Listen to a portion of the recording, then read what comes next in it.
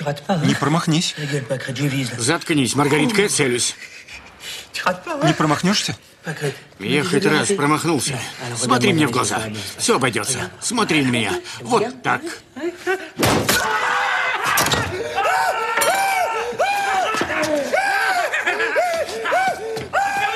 Доктора!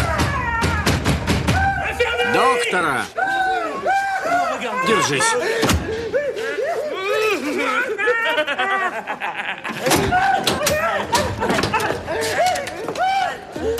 Что ты опять натворил?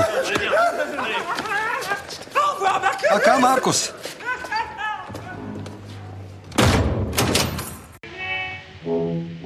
Here's a Japanese sandman sneaking on with a duel. Just an old second-hand man, he'll buy your old days from you. He will take every sorrow of the day that is through, and he'll bring you tomorrow just to start life anew. Hello and welcome to the Good Friends of Jackson Elias, the regular podcast about Call of Cthulhu, Horror films. And horror gaming in general. I'm Paul Fricko. I'm Scott Dorwood. And I'm Matt Sanderson. Before we launch into the main topic, let's talk about some other things that are happening. There's other stuff happening. There is, indeed, on Saturday, which will be, in the past when you hear this, of course, but it's Concrete Cow. It is. Our local role-playing games convention at Milton Keynes. Yes, yeah, at the old bathhouse in Wolverton, just next door to Tesco. Some people might wonder why it's called Concrete Cow. I don't know if we've ever explained this. It's because it's in Milton Keynes. Because it's in Milton Keynes, Yes. but I mean, yeah, people in England are going to get that. Are people further afield going to understand? I don't know. Yeah, I just always think of the Concrete Cows as being world famous, but if you are one of the few people out there in the world who hasn't heard of the Concrete Cows in Milton Keynes, well, they're an art installation that dates back to the early days of Milton Keynes as a town. Milton Keynes as a town has only been around for about 45 years. But the thing is, they were quite an amateurish art installation. Oh, yeah, they are fundamentally That was just shit. kind of adopted and publicised and became somehow symbolic of Milton Keynes, didn't it? Yeah. Yes, yeah, they're sitting up. Well, it's arguable about where they are. Did you but just insult the Concrete Cows then? I did. He's done more than insult them.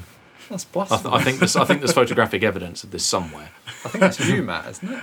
Me too, but I don't know. I was pointing at. Yeah. But they are icons of Milton Keynes, and they kind of sit not in any great place of prestige. They're just kind of in a park next to a main road, aren't they? And you drive much. past them, you kind of blink, you miss them. Yeah, it's weirder than that, though, because there was an original set of Concrete Cows which have been through a few misadventures over the years. They've been vandalised. One of them got stolen and turned up at a car boot sale somewhere and then returned. In fact, no, all of them have been repainted at various stages. In various colours by members of the public. Yes, most recently, I think for Halloween about 2 years ago, someone repainted them all as skeletons. That which was great. fantastic. That was really well done. Yeah, it was much better than the original paint job. Yeah. That wasn't saying much.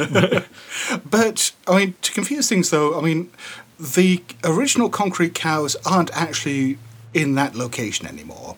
They're now in the city centre, clustered around this old oak tree and an extension to the shopping mall there. This dead tree now. Yeah, well, that's because the Concrete Cows, in their attempt to become real cows, have sucked all the life out of it. Mm-hmm. I'm not convinced those are the real ones. I mean, if you walk past on dark nights, you can hear them mooing now. You've been reading too much Strauss. You really have. But the Concrete Cows, which are in the original location in a field in Bancroft, isn't it? It's So Bancroft or Blue Bridge? It's near Stacey Bush's. It's one of Yeah. them. Anyway, it's around there. It's just around the back of the KFC. Yes. where I went for lunch today. Wherever you are in the world, you'll probably know what that is. And yeah, those ones are imposters. They are not the real cows. I don't believe that. That's Yeah. a conspiracy theory.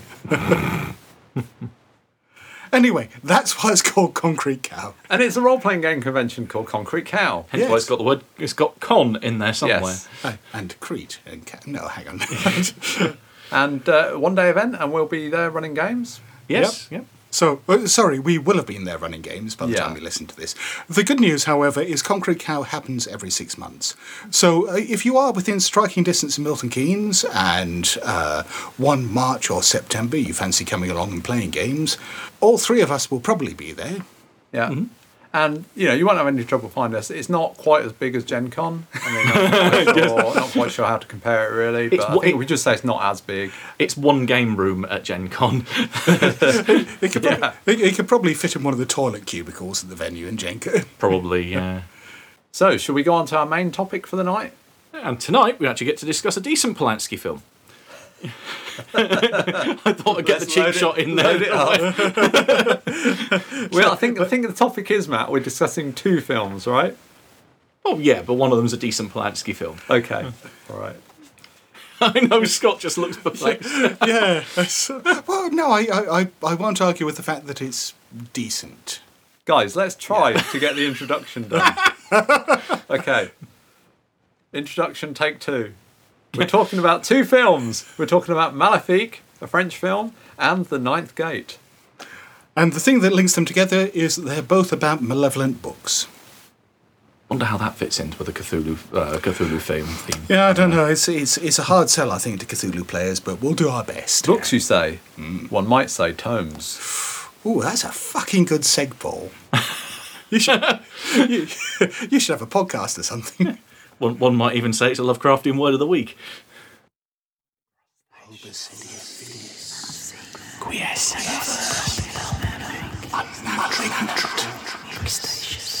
And now, the Lovecraftian word of the week.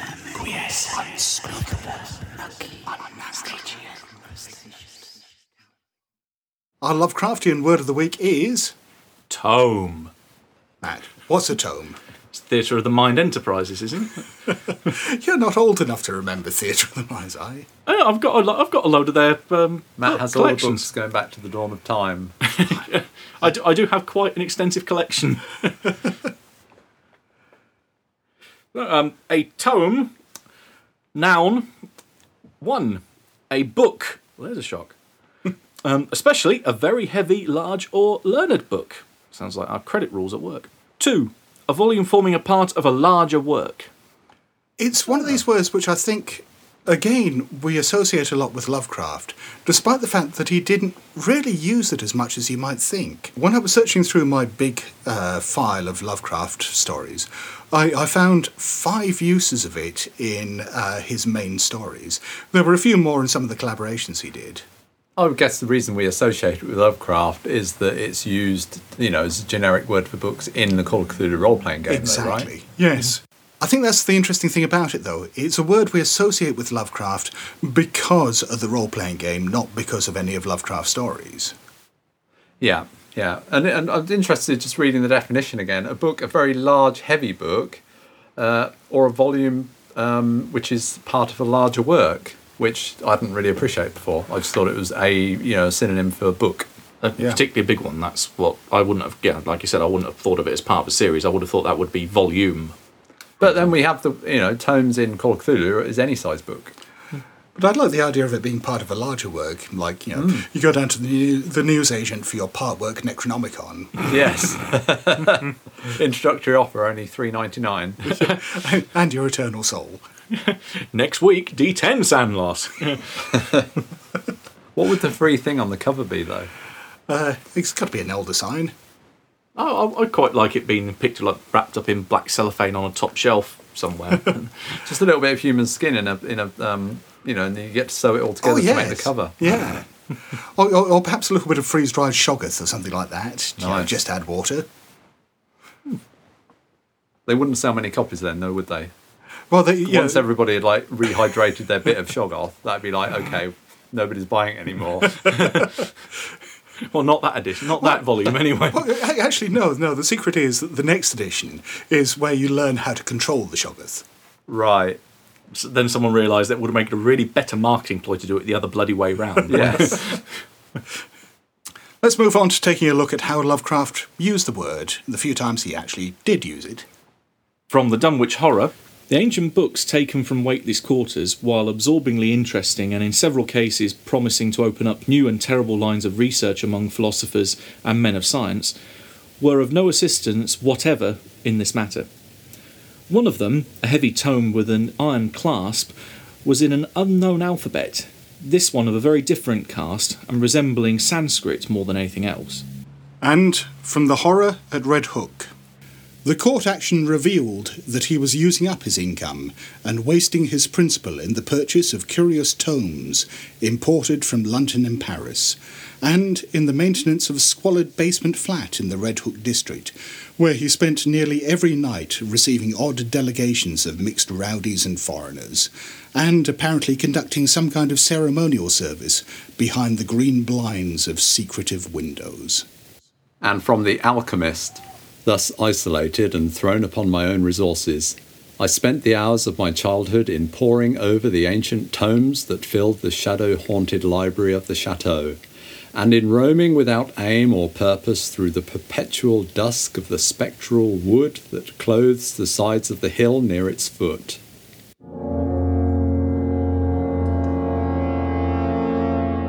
Moving on to the main topic, let's talk about some films. Before we launch into the discussion itself, just a reminder that the way we tend to do this, and the way we will do this episode, is that our initial discussion will be the spoiler-free look at the early parts of the film. Then we will probably play some kind of irritating warning to let you know that we're launching into spoilers. It'll probably involve Matt singing in some form. Let's kick off with The Ninth Gate from 1999. The Nine Gates, superb edition. Very rare. A different copy. The film centres around Dean Corso, a rare book dealer and somewhat underhanded type of salesman in New York City. Yeah, they set out to portray him as morally questionable from the outset, because the first time we encounter him, he's going along doing an estate sale of someone's library, and the person whose library it is sitting in the room, but he's obviously had a stroke or something and can't speak.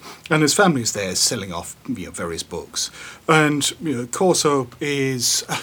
He's bigging it up, basically. He's saying is. this is worth like hundreds of thousands, or millions, or whatever. Except for these few books here, which they're very pretty, but they're not really worth anything. I'll tell you what, I'll give you $5,000 for them now. And all right. This full-volume set of Don Quixote. Yeah. Yeah, that's right. And you can see the guy in the wheelchair is one good eye just bulging, and his knuckles whitening. But yeah. It's kind of interesting, I think, that they go out of their way to set him up as being kind of morally questionable at this stage. But fundamentally, we see very little of it throughout the rest of the film, except for a few key points. I think he's portrayed as a rogue, isn't he? So he's kind of a lovable rogue. Yeah. He's a bit underhand, but, we like him. But, we'll get to why I don't think that works for the film later, but yeah. Corso is hired by a rare book collector by the name of Boris Balkan. He's quite a wealthy collector, but he only specialises in buying certain books that all his books have the same protagonist, the devil. Yeah, and I knew we were off to a bad start here because I recognise Frank Langella, who played Balkan, as Richard Nixon. from Frost Nixon. That's where I know him. And of course, he also famously played Dracula in the 1970s. So he obviously plays a type. Yeah, not wanting to give spoilers here, but Yeah, but I was slightly amused that he's got a key code on his lift. He's got a key code into the library. Everyone knows he collects books on the devil. And what is the code in there? 666. What's the fucking point? How is that in any way secure? Balkan's latest acquisition to his grand library of demonology is a copy of one of the 3 remaining existing copies of The Nine Gates of the Kingdom of Shadows, otherwise shortened to The Nine Gates because it's a bit of a mouthful. He believes that the book is a forgery. The book, or does he? That's what he suggests that it might be, or he suggests that he's got misgivings about it. I'll say mainly because the book is supposedly based on an older work written by the devil himself, containing the methods by which you can summon the devil. So he wants Corso to go around the world and look at these other 2 volumes and see if it matches his one. And he says, "Here you are, take mine with you." Yes. which is kind of like, really? Okay. Yes, this book that he's paid $1 million I do have to say, it is kind of funny. You're watching the film, and they like got this book that's like $1 million. It's one of 3, excellent copies, and they're like he's like smoking a fag over it and dropping ash on it, and they're like picking it up and rifling through it, without gloves or anything. Well, this is the thing. I mean, there are a number of times where he's in rare bookshops and libraries and so on, and chain smoking away. Yeah, I just can't imagine any rare book collector tolerating that. In the whole film, there's only one library he goes into where he's told he can't smoke.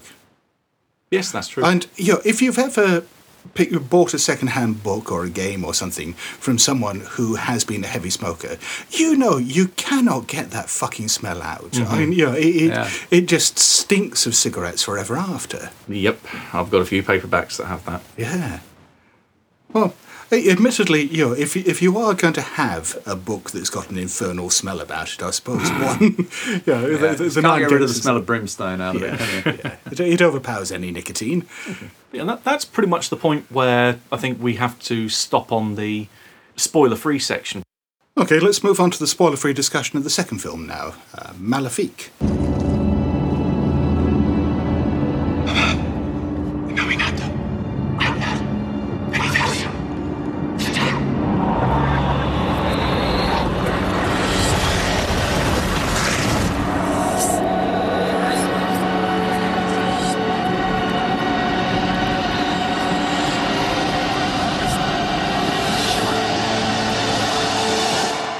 Книга теней.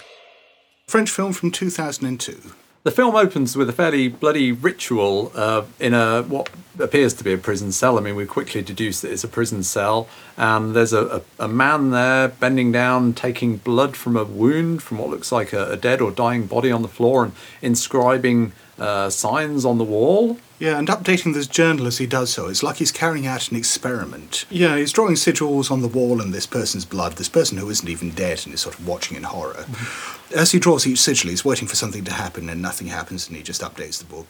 And then finally he gets the last sigil up there, and there's, something happens.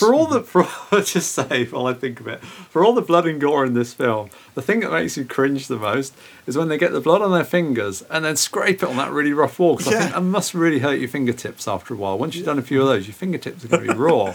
Yeah. And I know that's really not the worst. No, but I really winced at that for exactly the same reason. Okay, yeah.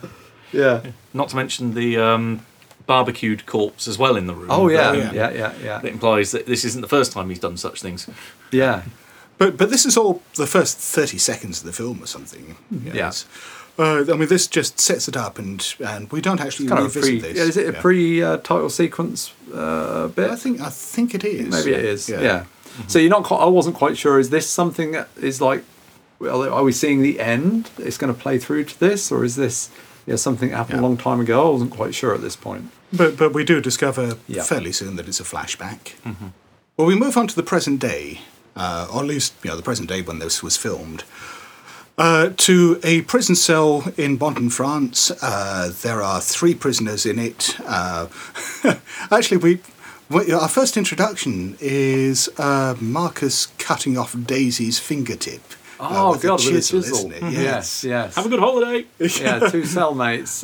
It's just an excuse to get into the medical block, isn't it, for a while? Yes, yeah. Well, it's more than that. I mean, Daisy is this rather odd young man, and he's got a sort of almost childlike innocence about him, despite the fact that, as you learn a bit later in the film, the reason he's in prison is that he actually ate his infant sister. Because he was brought up with pigs. Yes. Yeah. As you do. But this isn't the first finger he's had chopped off. He seems quite delighted about it, and it seems quite ecstatic about it, actually, doesn't he? Yeah. And through the film, we see him eating various other inanimate objects. Yeah, the finger has been cut off by his cellmate and lover, Marcus, who is something of an odd character. This film was made 13 years ago, and I can't imagine the character being portrayed in quite the same way, even over such a short period of time. Marcus is a transgender character, but there's an implication that he hasn't fully committed to being a woman, and still refers to himself as with a male name, still refers to himself as being male, despite the fact that he's got breasts and one muscle that he chooses not to develop anymore. Yes, and wishes to remove. Yeah. So, the portrayal of, I'll use the male pronoun for him because, it's what the film uses and it's what the character uses. But it's, that very aspect of the character is probably something that would be quite jarring to, I say modern sensibilities. I mean, this is only 13 years. Yeah. But the world has changed that much in this time. And curious that he has a male name, whereas his cellmate has the name Daisy. Yeah. Yes, yes. And there's a third member of the cell. Yes, LaSalle, who's the librarian at the prison, an old man who pretty much just lies in his bunk and doesn't say much for a lot of the film. Seems to be a very passive character. An older man. Yeah. Because he's read all the books in the library multiple times. Yes. But into this this mix of characters, a new character is brought in, Carrere, who is a very sort of middle-class, relatively proper man who has been arrested for fraud. Is hoping to get out on bail. His wife is supposed to be arranging this. We see him meeting with his wife and child at the start, don't we? Yes. In the visiting room, and his son gives him his action figure, like an action man kind of thing. Carrera, all along, is absolutely convinced that he is going to get out soon. That is very much an archetype of prison dramas, isn't it? The guy that thinks he's quite confident, I'm not going to be here long. It's fine, guys. Do you want to break out? No. I'll be getting out soon anyway. That's not going to happen, mate. No. Not in a horror film, especially. Not in any film, a crime film or anything, isn't it? They're always going to get screwed over. It's like the cop on One Last Job. I'm just a week away from retirement, damn it. Yeah. But the characters get to know each other, over the course of the next few scenes, and then a wild card enters their lives. During a bit of hijinks, I can't remember, Daisy's doing something and ends up knocking into the wall, and a brick comes loose. They pull the brick out of the wall and find behind it this journal. And cockroaches. Lots of cockroaches. Oh, yes. Tome, Scott, tome. Yes, and this tome is the same journal that we saw at the start of the film. Yeah, it's quite clear, it's quite characteristic, isn't it? Yeah. Yeah, it's got a black cover with ridges on it, and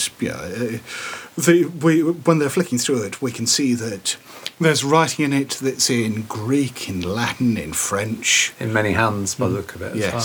And those eagle-eyed amongst us, or especially all three of us, when we giggled when we saw Al-Azif written on one particular page. Yes, and Fatagan and Sithogua. Oh, yeah, it's quite explicitly Lovecraftian, this. Well, actually, only in those words in the book, I guess. But, I mean, we'll talk a bit more when we come to the spoiler section about just how Lovecraftian this film is.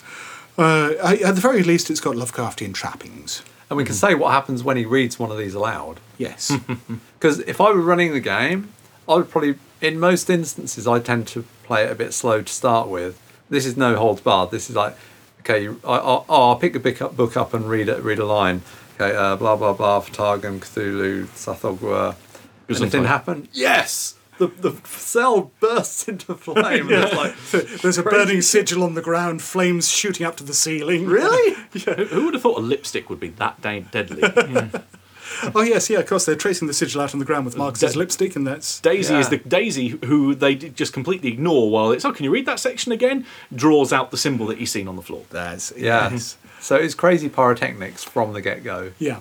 To be fair, I think that's much more in keeping with the way I'd run this. Yeah. Yeah. So this slow burn shit. We're 10 minutes into the game and no one's on fire yet. I'm doing something wrong. It's normally me who would end up with the aspect on fire. One thing that Lascelles works out as well is that this journal that they've got belonged to a prisoner who used to be in the prison years ago in the 1920s called Danvers, or Danvers. He vanished from his cell under mysterious circumstances. People think he escaped, but it was all very strange. Yeah. That more importantly, that he was known to all the acolytes. I think is the phrase that he uses, saying that he was put in prison, but then his journal details all his attempting to recreate the tomes that he had in his own library. So it's almost a if we use the phrase mythos tome, it's almost a compilation of all the best bits of all the other mythos tomes that he had out there in the bigger, wider world. And Eldritch's greatest hits album. Yes. And Daisy starts having dreams. Yes, he does. He has a dream whereby he walks up to the wall in the middle of the night and puts his hands in it. You see, that's not how it looked when I first saw the film, because I remember the first time I saw this around your place. I thought he was jerking off in the corner. That's what it looked like to me. It does kind of look like that, I agree. Yeah. Yeah. And then the camera pans down and, hang on a minute, there's an awful lot of blood flowing down that wall. Oh, yeah, it's kind of like sucking all his blood out, and then he draws his hands back, and his fingers have all disappeared at the first knuckle. Yeah, they're just stumps. Yeah. Just bloody stumps. Yeah, blood all over the place. It's like, what the hell is going on? And And this just instills more chaos among the four cell members. Well, there, really. it's kind of weird in that because, everyone else is asleep while this happens. And Daisy goes back to bed, obviously thinking this is a dream. And it's not until he wakes up in the morning and doesn't have any fingers. But they're all healed, aren't they? They're all the stumps are all healed over and there's no blood. But Yeah. So there's a big dynamic between the four, which again is very much something you're doing in one of your games, Scott. They've all very much got their own motivation. So some of them want to destroy the book, some of them want to read it, some of them don't want anything to do with it. One of them wants to get out, one of them wants to stay in. There's a lot of to and fro. Well, let's leave it there. I think we can't go too much further without deeper spoilers. Mm-hmm. Okay, time to start quacking, Matt. So here be spoilers. We are going into deeper territory with both films now, giving it all away. My client wishes to satisfy himself on the book's authenticity. His name is Balkan, Boris Balkan of New York.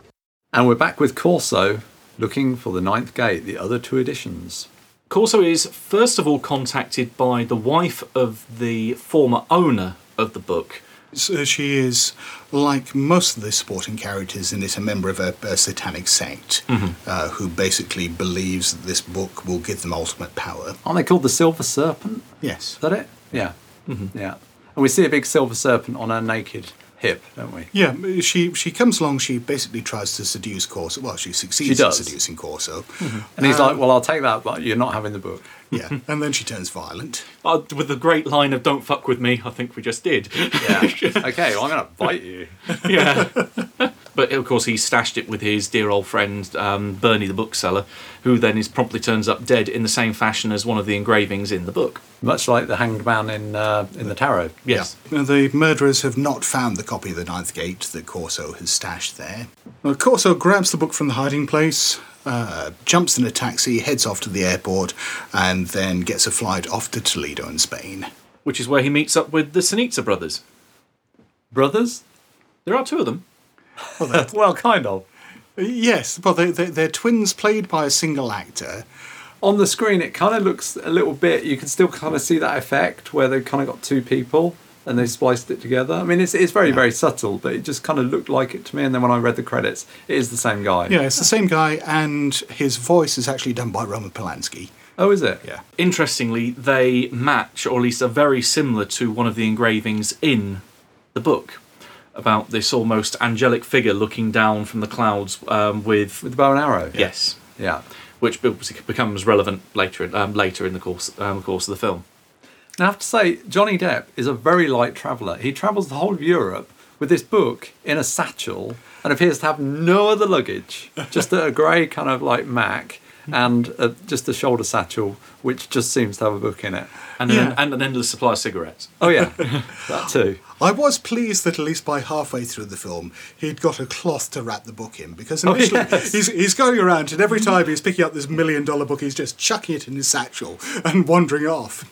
Yeah, it's great. The reason why he's visited the shop in Toledo is that this is where he has the lead from Liana Telfer, the wife of the dead former owner, that this is where the book was purchased from. In the book, there's a bit more detail about how they inform him about rare book forgeries, and a little bit of that's touched upon in the film, where they show him things like, there's a misprint of this T on this particular page. You can check on the other copies to make sure that T is still misprinted, and so forth. Isn't the brothers that tell him about the signatures to the illustrations? On the engravings, yes. On the engravings.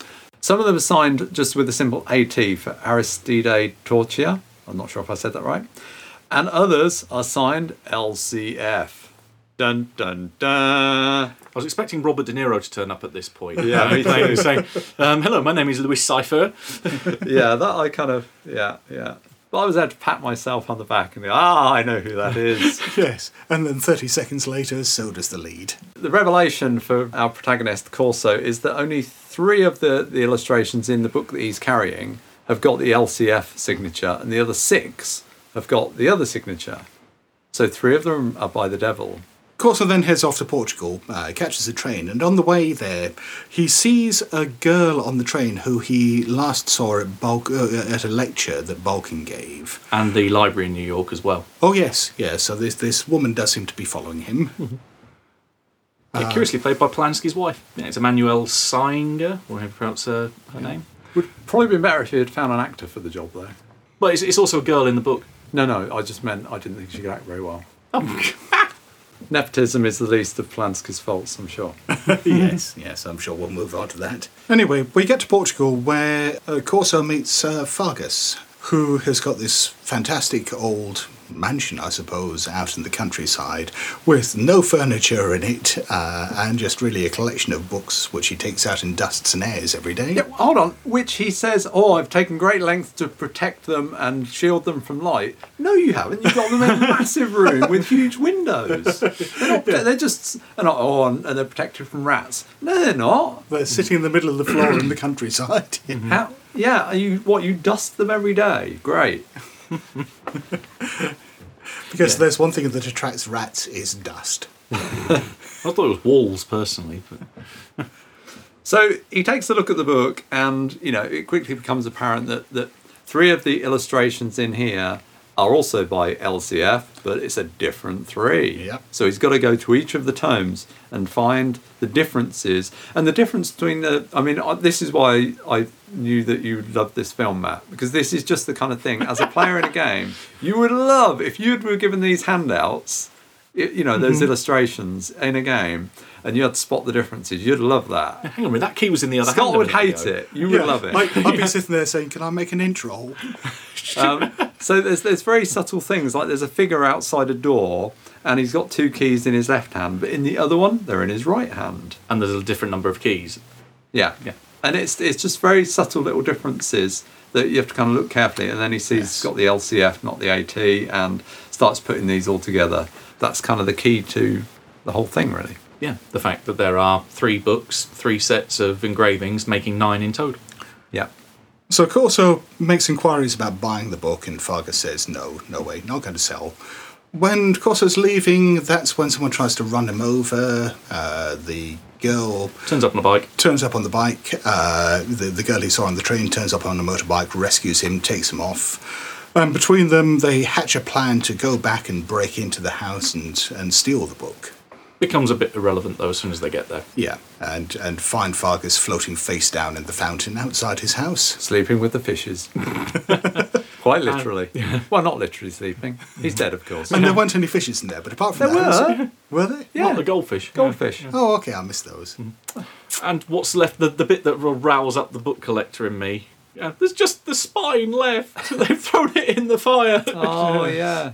Well, just enough for him to see that somebody's torn out the 3 pages with the illustrations on, I think. Yes. Because he can open up the book and he can see that those pages are missing. Mm-hmm. That was the most distressing part for you, Matt. Not only did they tear up the book, they burnt it. Yeah. That was a wonderful prop. They fucking burnt it. Well, we move on then to Paris. Pretty much exactly the same thing happens there. He finds the fact there's another basically the other 3 LCF engravings are in the 3rd book. In a typical Call of Cthulhu style scenario, where you've done the mission once, and then you've done the mission in Portugal or wherever it was. Now we go to Paris. Okay, let's do another mission. Oh, it's just the same as the one in Portugal. But different NPCs. Different NPCs. We've you're doing the same thing again. We've got a sinister baroness in a wheelchair who's missing a hand, who talks about having taken part in satanic orgies when she was young. So there's a bit of colour. You get a few other clues. Yes. Yeah. And a slightly different set dressing, but she ends up dead again, and they burn the book again. What the hell? But he does. He gets the illustrations, and together with this mystery woman, they head Oh, they follow. They follow Telfer, who's stolen the book from behind Yes. his minibar, because that was a really great place to hide it. Yeah, nobody was going to find it there. To this mansion out in the French countryside. Yeah, and Which- just in case you don't know as tank ritual is going on, they've lined the whole of the what do you call it, the driveway Yeah. with kind of burning Torches. and so on. Yeah, Ritual here. yes. We might as well have a sign saying, ritual business only. Investigators not welcome. Go Yes. home. It's one thing to bear in mind up until this point that a lot of people have been dying around Corso, and he's worried the fact that he's going to be implicated in basically a lot of deaths and so on. Balkan quite happily strides into the middle of the meeting, strangles someone in plain view, kicks the body on the floor, and goes "Boo!" and makes everyone run away.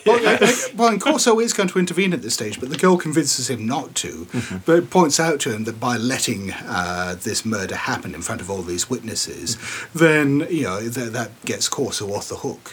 And something we've omitted to say about this girl, I think, is she the fact can that fly. she can fly Yeah.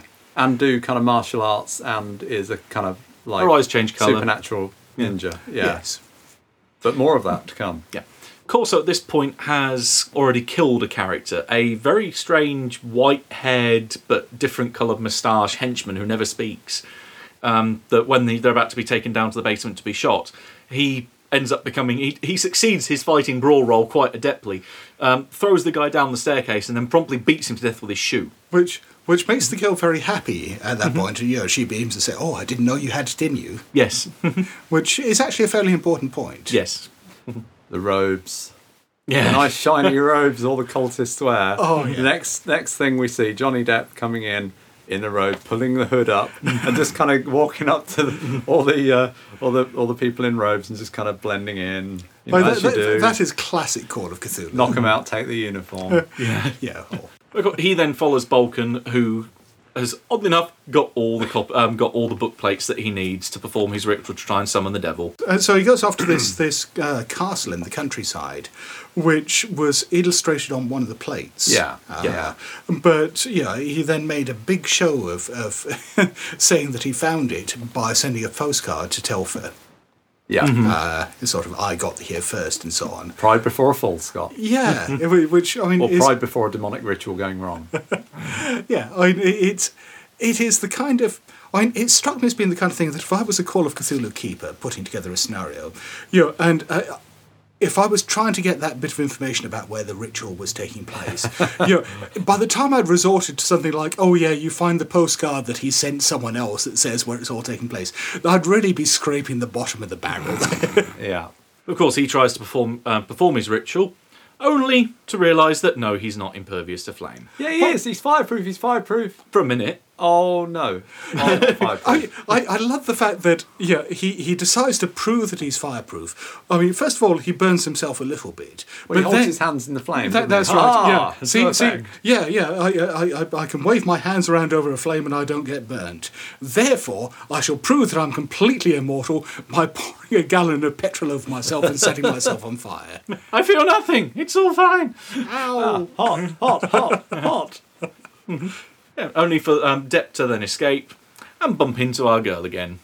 Insert the one random sex scene in the film. Bow, chicka, wow, wow. Well, Yeah. They had the sex scene where you see her face change and become quite demonic during the scene, with the burning castle in the background and so on. But after that she informs Corso that the reason the ritual failed is that one of the plates was a forgery, that the brothers in Toledo have got it. Mm-hmm. He turns up at the shop, finds that the brothers are gone, but there's other brothers there now which have the same name. And are played by the same actors, apparently. Yes. Yeah. Just without the moustache. Yes, without the old age Very makeup. weird. Who are in the process of dismantling the place. They, as they move a bookcase, the actual plate just floats off the top and lands at Corso's feet. Showing a certain naked girl outside a castle reading a book.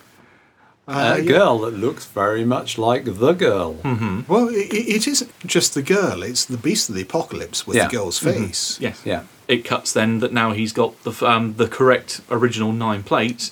Corso wanders back to the castle. Door opens, white out, strangely almost heavenly. white light pouring out of the door, and cut to black. Yeah. An ending I think a lot of people weren't very happy with. I loved it. I loved it. I thought it was good. I thought the ending was about the best part of it. I thought getting there was pretty fucking tedious, but I thought it had a decent payoff. It's a culmination of, this is what I was saying earlier about establishing Corso as a thoroughly unlikable character at the start. It charts almost a juxtaposition that he starts off as a character you don't particularly like, but is fundamentally not a bad person. He's a bit of a scumbag, but he's not like thoroughly evil. But turning him at the end of the film to the character that you've charted throughout the rest of the film as being the person that you're now rooting for to get to the end of it, and he's now become a murderer and wants to commune with the devil. But that's sort of the point for me, that they haven't done a very good job of selling that transition throughout the film. Corso, throughout the film, to me, is something of a cipher. He is almost a passive participant. He strikes me as being like a Call of Cthulhu investigator in the worst type of Call of Cthulhu game, who is passively following the trail of breadcrumbs that the GM has set up, going from point A to point B, hitting the clue dispenser, clue pops out, the clue tells him to go to point C, he goes to point C, hits the clue dispenser, and then goes to the end and it's everything goes horribly wrong. During that time, the character doesn't really actually change that much. We're told he does, but we don't really see that. Happens in big jumps, I would admit that. Well, no, the only real jump there is the killing of the henchman, which is, fairly brutal. I mean, it starts off as self-defense, but obviously, yes, he goes through and is a bit more brutal with it than he needs be. But as far as this being some kind of moral spiral, because, I mean, to me, the point of the film is, the girl in it is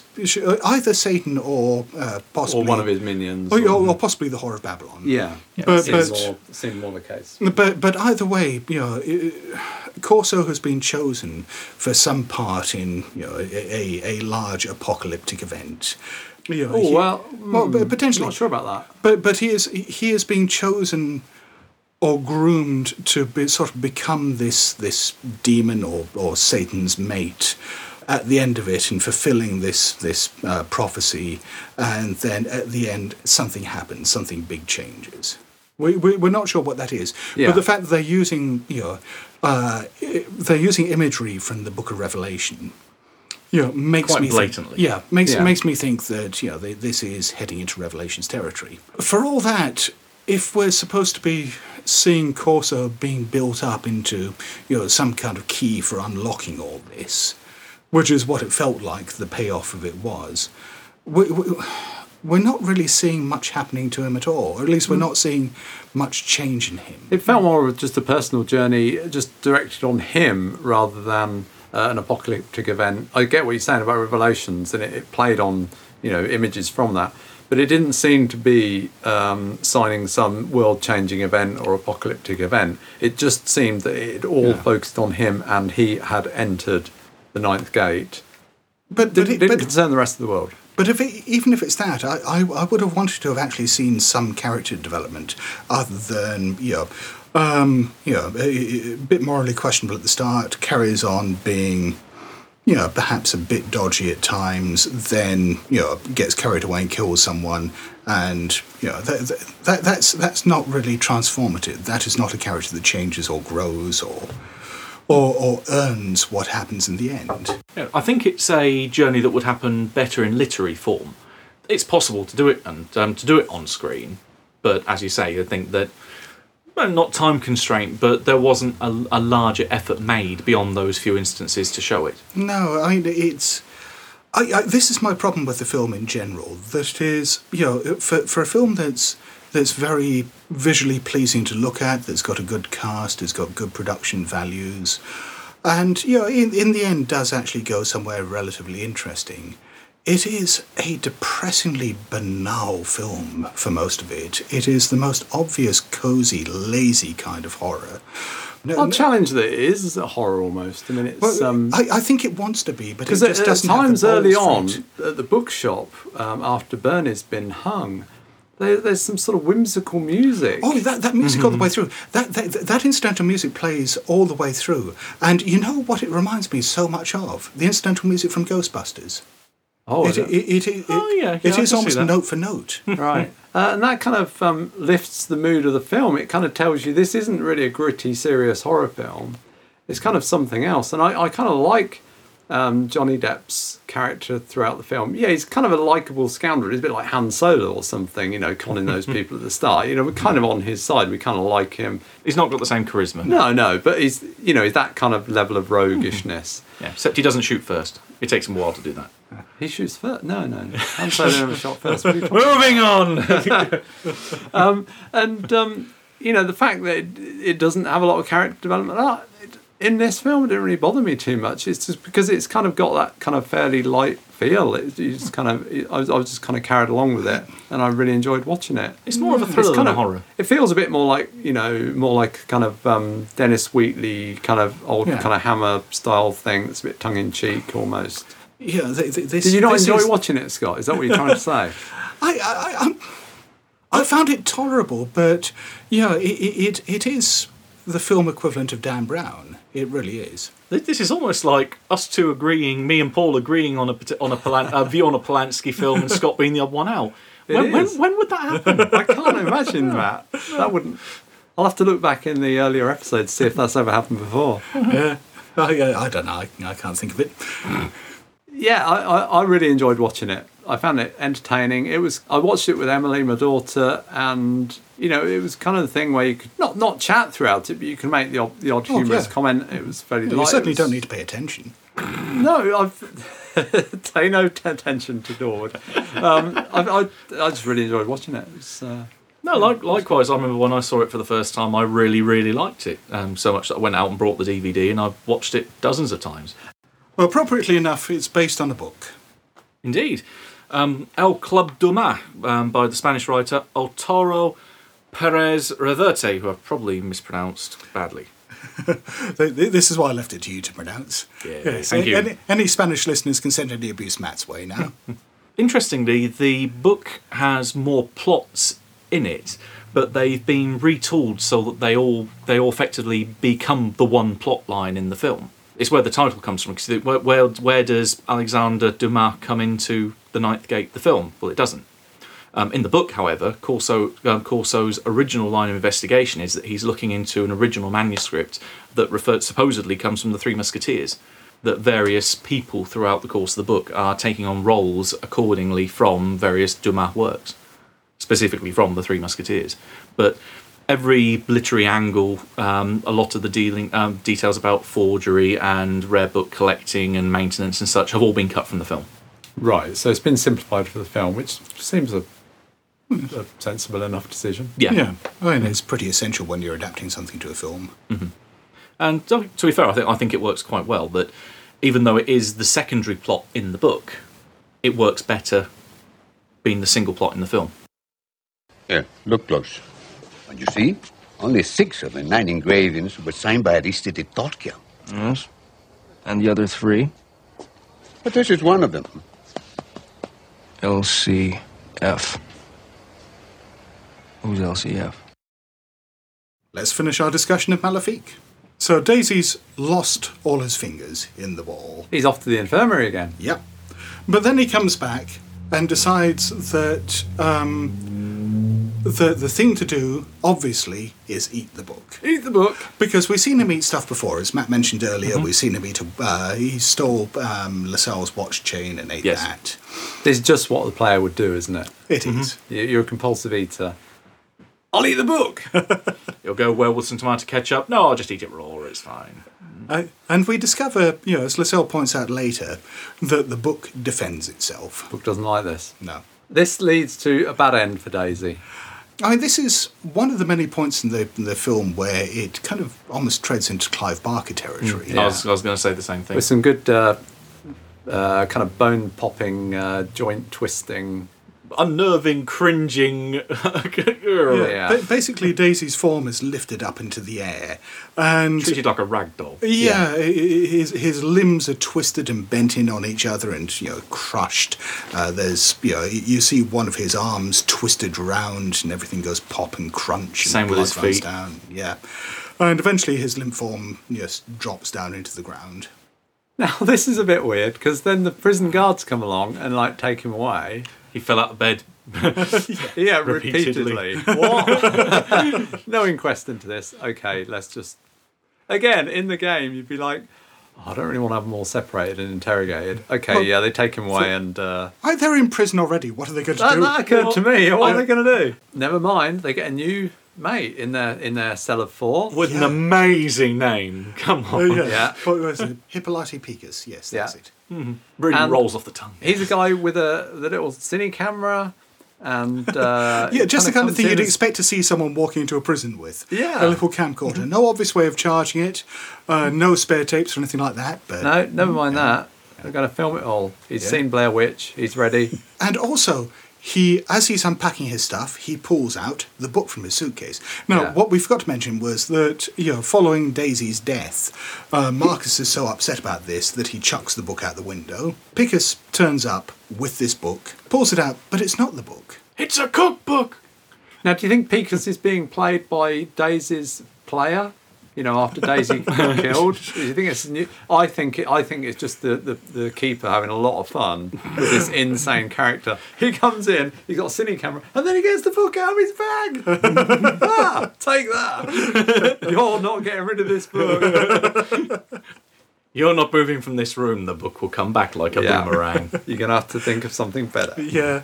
Yeah, actually, this film is basically a game run by the worst kind of railroading GN. It is. You're in a cell. You're isolated. You cannot leave. Yeah, and no matter how much you try to get rid of the book, it's always coming back. Even the guy who ate the book, well, he managed to get out. He just I've had enough of this game. I'm eating the book. I know he's going to kill me, but I'm just going to eat it.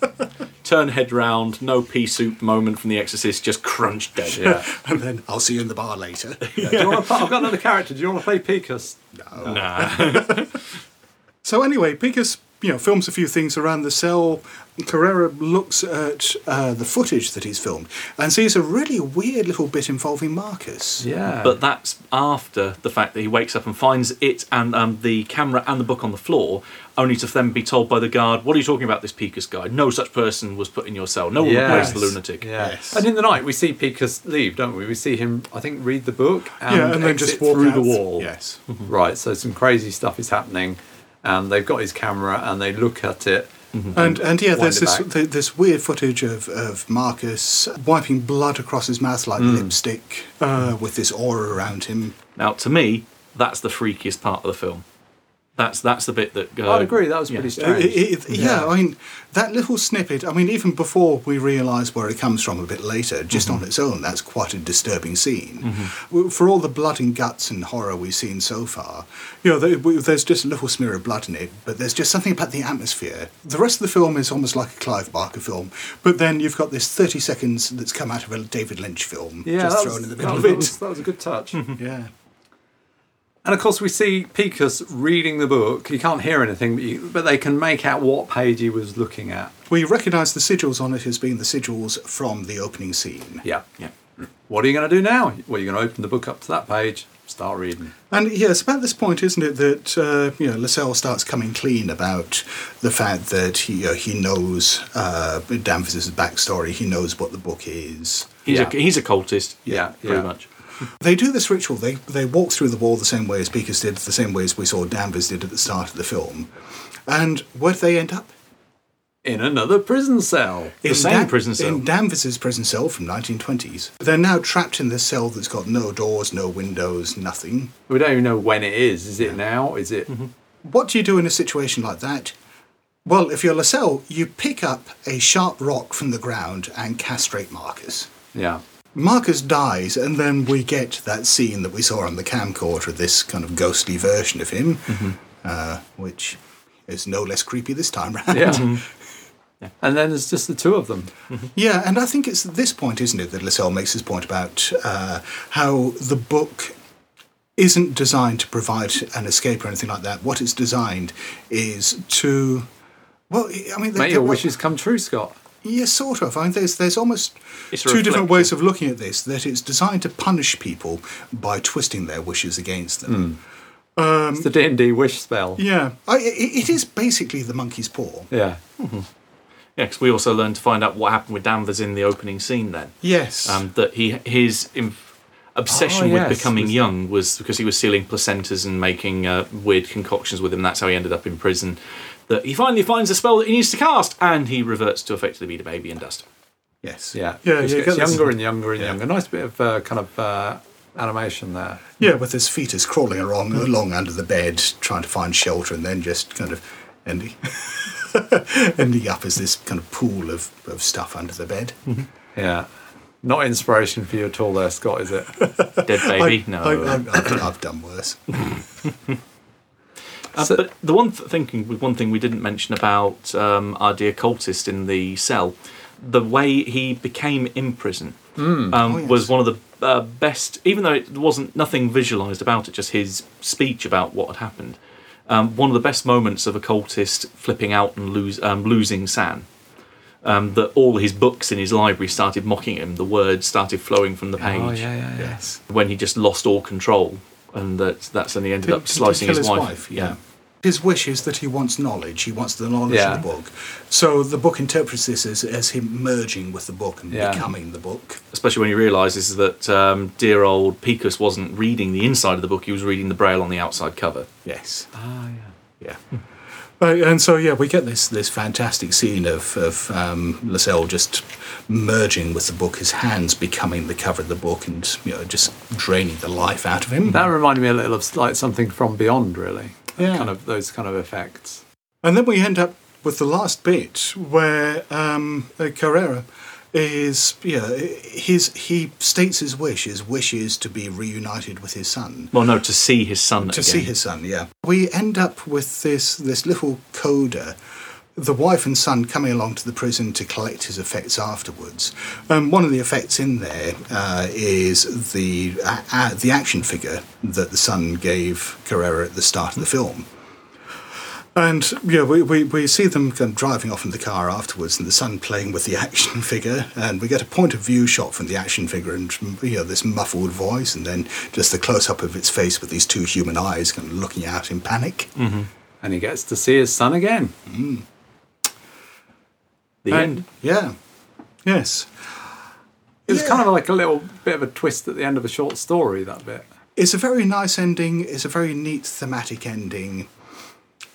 At the same time, I don't know, I wanted a bit more than just kind of simple punishment and twisted It doesn't really wishes. seem to gel with the rest of the film. No. In a word, I'd say unsatisfying, but not disappointing.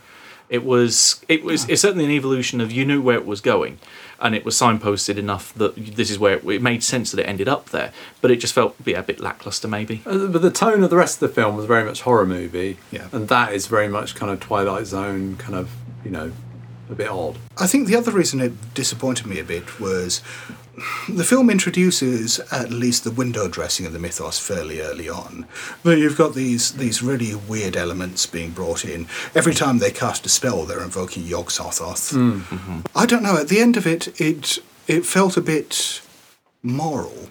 For I always see the mythos, and as I said, they're using it as window dressing here rather than the core of the film. But it sort of made me hope that there'd be that sort of alienness, that weirdness of the mythos to this. But instead, it ended up being a fairly mundane morality piece in the end. Well, still somewhat off-screen. That it never really fully came in, that it was just hints all the way through. No payoff. If you compare it to the payoff of something like Martyrs, another French film from a few years later, very different. Yes. Considering how good the rest of the film was, given the limitations. And this is obviously a very low-budget film. They've got one set, a very small cast. Very little in terms of costume, etc. Yeah. But and the special effects they've got are fairly limited, but they do they do well with them. They're pretty competent, but they're for the 1980s that have been fairly impressive. It's a very, very good example of how, with a creative script and a bit of imagination, you can use your limitations and turn them into strengths. I think one interesting thing about the context of Maléfique is the fact that it came out probably just ahead of this great wave of extreme horror that sort of typified the French horror scene in the 2000s. I mean, 2002, this came out a year before High Tension, which I think is the one that really sort of kicked that movement going. And so it's probably quite an overlooked film. If it had come out maybe 2 years later and it had been identified with the rest of the movement with things like Martyrs and Inside and Frontiers and so on, then it would probably be a much better known film than it is. It's got quite a different feel to those. It's a bit more of an old-fashioned horror film compared to those. It is, but at the same time, it's still pretty gory in places. It's no, I agree. It's good and it's French and it's from a similar period. Those films like Inside and Martyrs and Switchblade Romance, they feel more contemporary, whereas this one feels to me a bit more old-fashioned. I'm just sorry that they didn't do an English language version with Ronnie Barker and Richard Beckinsale. Mm-hmm. That's not jam in your porridge.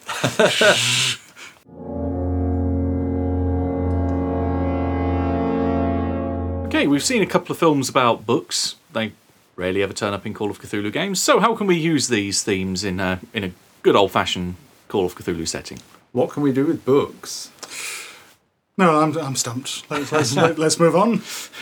Well, I think giving the books a bit of a life of their own is the thing that we see in these, isn't it? The book was only defending itself. Yeah. Yeah, I like the idea of intelligent books, of books with an agenda, and there's elements of that sort of in the Ninth Gate. I mean, you could interpret it that way. You can interpret the girl as a kind of a minion or a servant of the book, almost as an avatar, even. Yeah. It's written much more large in Maléfique, and I think that's a really interesting approach to Mythos Tomes.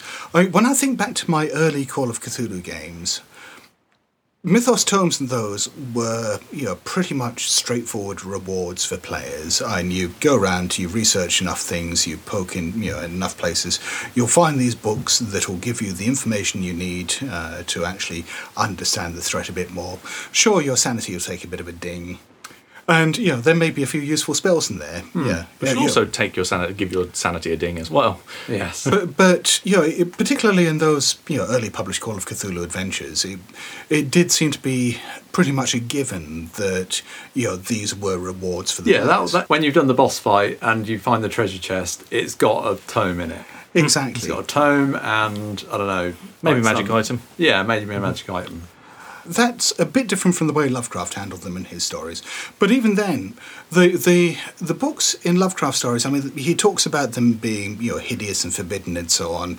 But, when it gets down to it, everyone and his dog has read the fucking things. And, they very rarely seem to, in his stories, have done anything too hideous. They seem to be a corrupting influence. But he mentions that in his stories, but you very rarely actually see it. You get all these characters, all these protagonists in Lovecraft stories who've read these Mythos Tomes, but how many of them have been changed by them?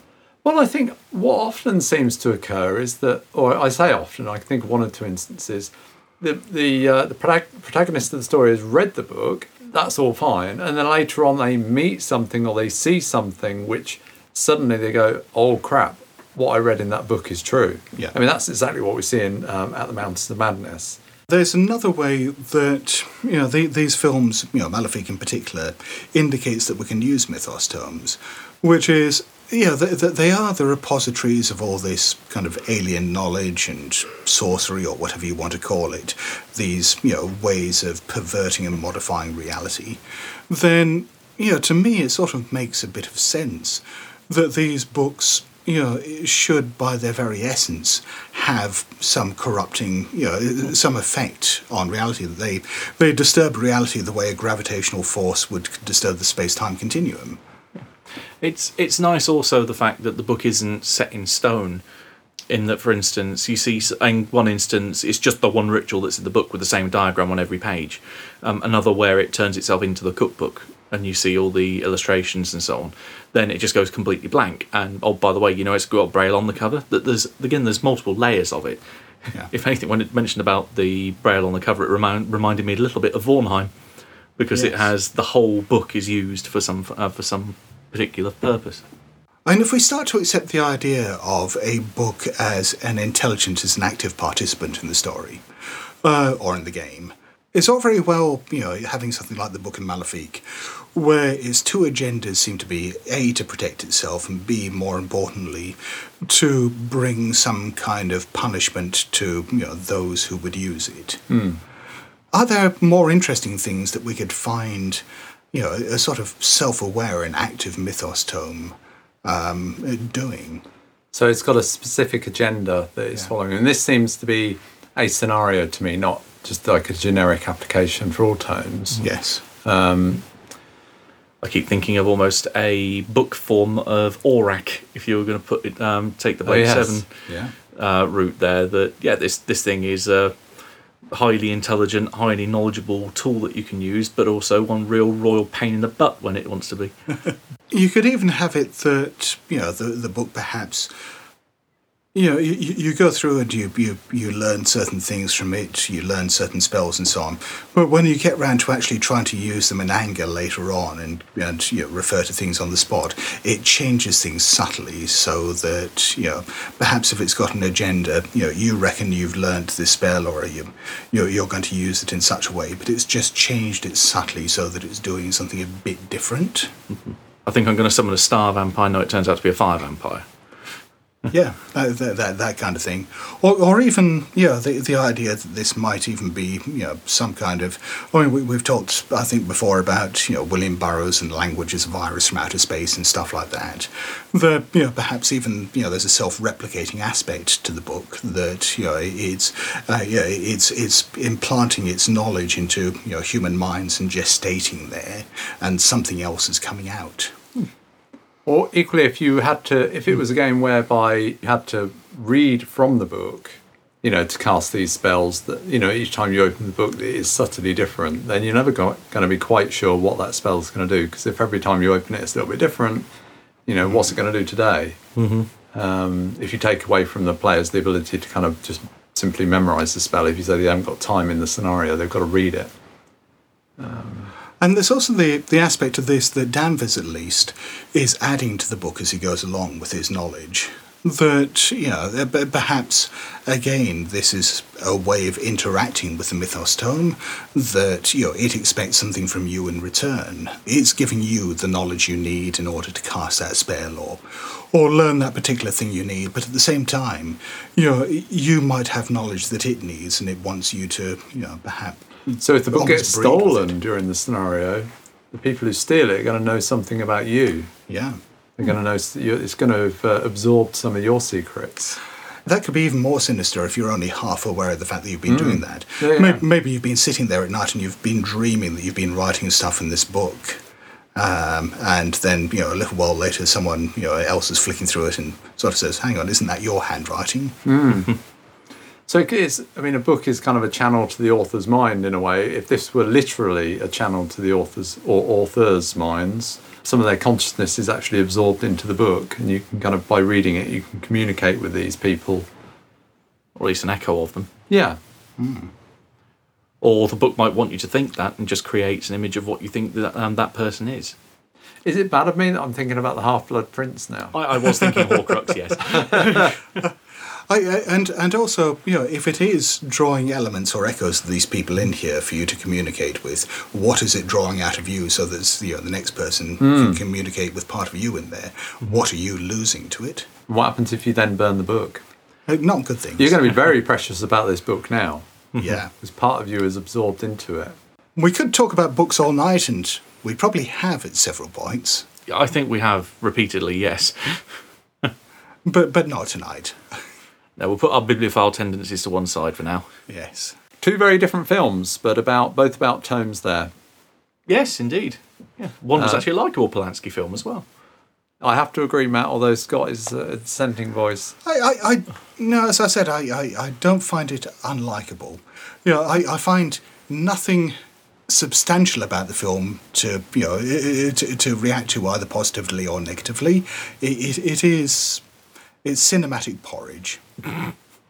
But I'd eat that porridge any day rather than watch Repulsion again. You know what? I agree with you wholeheartedly. And Maléfique, that was good fun.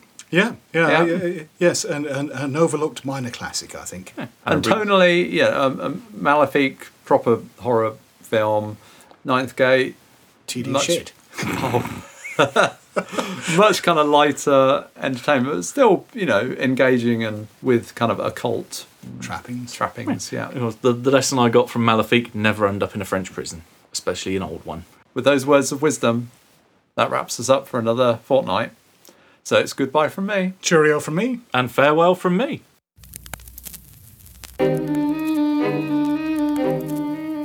Hello? BlasphemousTomes.com